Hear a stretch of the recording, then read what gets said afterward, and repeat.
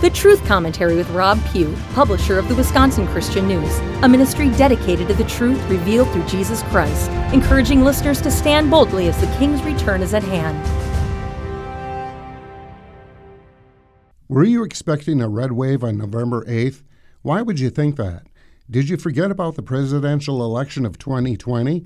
We were still using the same easily manipulated electronic voting machines.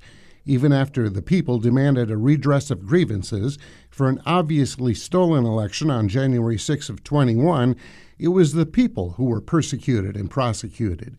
Congress never addressed election reform in any way, so we still had mail-in ballots, an abundance of questionable absentee ballots, and ballots mysteriously showing up after Election Day. And in this age of computerization and electronic ease, it's still taking more than a week in some areas to complete the counting. How stupid do they think we are?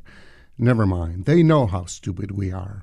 Even when millions were outraged at the arrogant election steal of 2020, and after presenting irrefutable evidence of such, the people, being brainwashed by the mainstream media and just plain tired of it all, just gave up and gave in and accepted the usurper in the White House as being legitimate, but with an asterisk.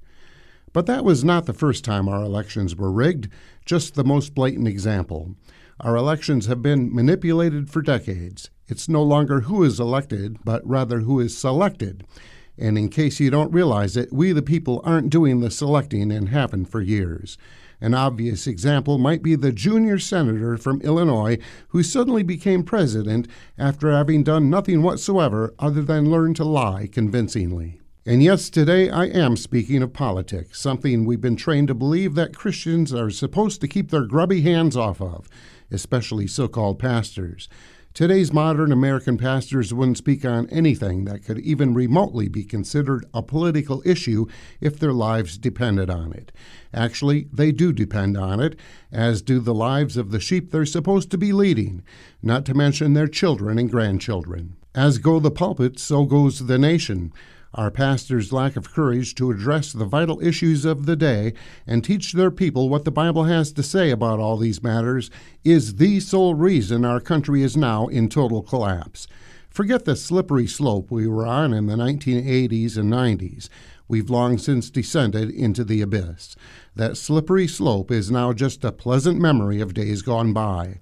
We only wish we could go back and have the guts to do something to avert the disaster that is 2022. You cannot separate church and state in a nation that was established by God's mercy and grace, and whose founding fathers not only knew this, but enshrined the Word of God in our country's sacred foundational documents, carved into stone in our nation's capital, built into the legislation they passed, and worked hard to ensure God and His holy word would be studied and revered by children of future generations. But here we are. Now we go to church on Sunday, daring not to speak a word about so-called politics to anyone. And then we go vote on Tuesday, looking to the Republicans as our great saviors. Honestly, I'm done using the verbiage of the establishment state. Let's call things as they really are. Instead of Democrats and Republicans, let's use the proper terms, communists and politicians, because that's really what we're dealing with, and it's time we acknowledge it. I've heard people call the Democratic Party demonic, and I have no doubt it most definitely is. But the other wing of the demon is still part of the same demon. Some may honor God with their lips, but when are we going to learn that none of them can be trusted, any more than we trust a telemarketer? Show me some fruit, and then they may earn a bit of my trust. Simply having the letter R after your name means nothing to me, and it shouldn't mean anything to you. The lesser of two evils is still evil, and the communists and politicians have earned my disdain. If you don't feel the same way, I feel sorry for you that you're so misled. Democrats and Republicans, left and right, are nothing more than buzzwords used to divide us. Even when the so-called good guys have held majorities in office, very little good has ever come of it. Not only do they not advance the righteous agendas of God, they don't even fight for the very things they claim to stand for while they're on the campaign trail. And isn't it amazing how these people go to D.C. and suddenly get a six-figure income for working less than half a year, but they actually become multimillionaires or billionaires before they leave office, if they ever do? How does that happen? And why doesn't anyone ever really ask those questions? Not to mention the hefty pensions they receive for the rest of their lives if they ever do retire or are somehow voted out. Now we're supposed to believe that a majority of voters actually chose to rehire those who shut down businesses and churches, forced us to wear bacteria-laden face masks in order to enter a store, school, or use public transportation, conspired with Big Pharma to push a series of known deadly depopulation shots and show proof of our jab status to enter restaurants, travel, or stay in hotels. Force these shots into adults lest they lose their livelihoods. Force these shots into our children, rendering them sterile with serious lifelong illnesses and killing others.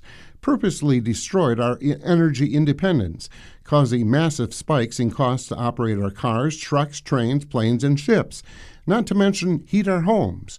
Purposely neutered our U.S. military, leaving us virtually defenseless at a time when they've also led us to the brink of hot kinetic war. Opened our borders to foreign invaders and handed them, on average, $4,000 a month in benefits, along with free housing and food, while our senior citizens subsist on $1,200 a month. Brainwashed our kids to hate their parents and their country. Brainwashed our kids until they developed gender dysphoria, a phenomenon that has risen by 4,000% just in the past 2 years. Pumped pornography into our schools, cheered sodomites as the most courageous among us, have blatantly stated they're pushing for Marxism, democratic socialism, and communism. Thrust us into an economic depression, have attempted to force us into the Green New Deal, have stolen children from parents, labeled parents who care as the most dangerous threat to our democracy.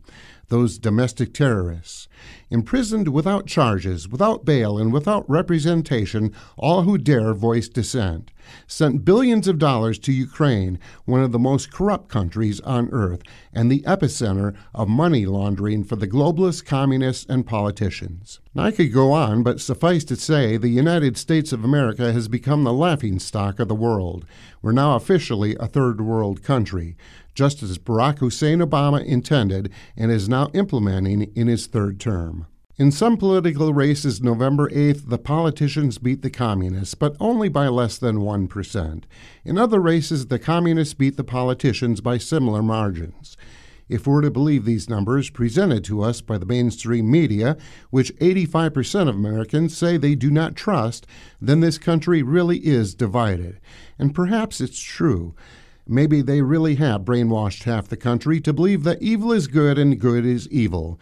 If that is the case, it won't take much longer before every thought of every person is only evil all the time. This didn't have to happen. Things didn't need to be this way. If only we'd stood up in the before times when all we faced was that slippery slope. I've been warning of this for nearly 25 years now. A few understood and saw this coming too, and some took action. Most thought I was nuts, especially the pastors, who will have nothing whatsoever to do with me and absolutely hate our truth-telling newspaper, Wisconsin Christian News. I guess you can lead a person to the truth, but you can't make them think. Again, this all goes back to the destruction of the American church. As goes the church, so goes the family. As goes the family, so goes the nation. Or a simplified version, which I mentioned previously, as goes the pulpit, so goes the nation. Either way, it comes down to worldly carnal compromise, cowardice from the pulpit, and the invasion of our churches by demonically influenced lost souls who were never counseled, discipled, and trained for the work of the ministry, but rather simply catered to, just as they were in their sin. This was followed by the seeker-friendly movement, in which pastors began to tailor their sermons to soothe the consciences of the lost sinners, allowing them to remain in their carnal lifestyles in unrepentance. So instead of pastors preaching the whole Word of God, leading to the salvation of souls, pastors have allowed the unrepentant sinners in the audience to dictate what was preached from the pulpit, which of course is apostasy. Reverence for God was lost in the process. Respect for God and country is dead now. Biblical illiteracy is rampant. Only a small remnant remains, as described in Matthew 7:14. The remnant has been shouting 2 Chronicles 7:14 from the rooftops. Even the cowardly pastors will quote it in their hypocrisy. But it has little to none effect anymore. It's become just something we say with no intention of ever really doing. If my people, which are called by my name, shall humble themselves and pray and seek my face and turn from their wicked ways, then will I hear from heaven and will forgive their sin and will heal their land. I'd also recommend studying Deuteronomy, which contains the wisdom of the final words of Moses. But as you do, understand that we are now in the place where the people of our land have forgotten God. We've done exactly what Moses warned us not to do. For the most part, Americans have shunned God, spit in his face at every opportunity. Even as he's blessed this country with abundance and wealth, luxury and ease, as he's not only given us all we need, but abundantly more than we need, we've pridefully cursed him, denied him, and followed false teachers in our churches who preach doctrines of demons. Thus, we have so-called Christian churches now promoting sodomite marriage, drag queen performances, and pagan ceremonies of all kinds. We've set up idols to Satan in our cities and towns. We've allowed the murder of our children, first through abortion, now through the death shots, and we've done so with pride. While most Americans still claim to be Christians, few have any depth of knowledge of God's Word, and few truly follow Christ. If we did, we'd be causing no small stir in this nation. We'd be turning the world upside down for God, as the early disciples did, rather than blending into the carnality and ignorance of the heathen. And now that our U.S. justice system has been openly weaponized against Christians, the chilling effect of that will only thin the remnant further. Even fewer will now be willing to resist the devil, for fear of imprisonment, persecution, and losing their stuff. I'm happy to tell you, though, that I'm one who will stand firm till the end. I've stood firm through all that's happened so far, and I plan to finish the race well, even if the communists and politicians require my head in a basket. What do I, or any of us who truly follow Christ, have to lose? Philippians 1:21, "For me, to live is Christ, and to die is gain." So, sorry folks, you didn't get the red wave you were hoping for, and I'm sorry to have to tell you that you've been chasing after the wrong Savior. Meanwhile, for those who can understand, Philippians 4:4-7, "Be anxious for nothing, but in everything by prayer and supplication with thanksgiving, let your requests be made known to God, and the peace of God, which passes all understanding, will guard your hearts and minds through Christ Jesus. Prepare for persecution and pray without ceasing." Audio CDs and transcripts of this message are available when you call me at Wisconsin Christian News, 715-486-8066, or email Rob, R-O-B, at wisconsinchristiannews.com. Ask for message number 377. This has been the Truth Commentary with Rob Pugh, publisher of the Wisconsin Christian News. Find us on the internet at wisconsinchristiannews.com. Questions and comments? Email Rob, R-O-B, at wisconsinchristiannews.com. The views expressed are those of the speaker.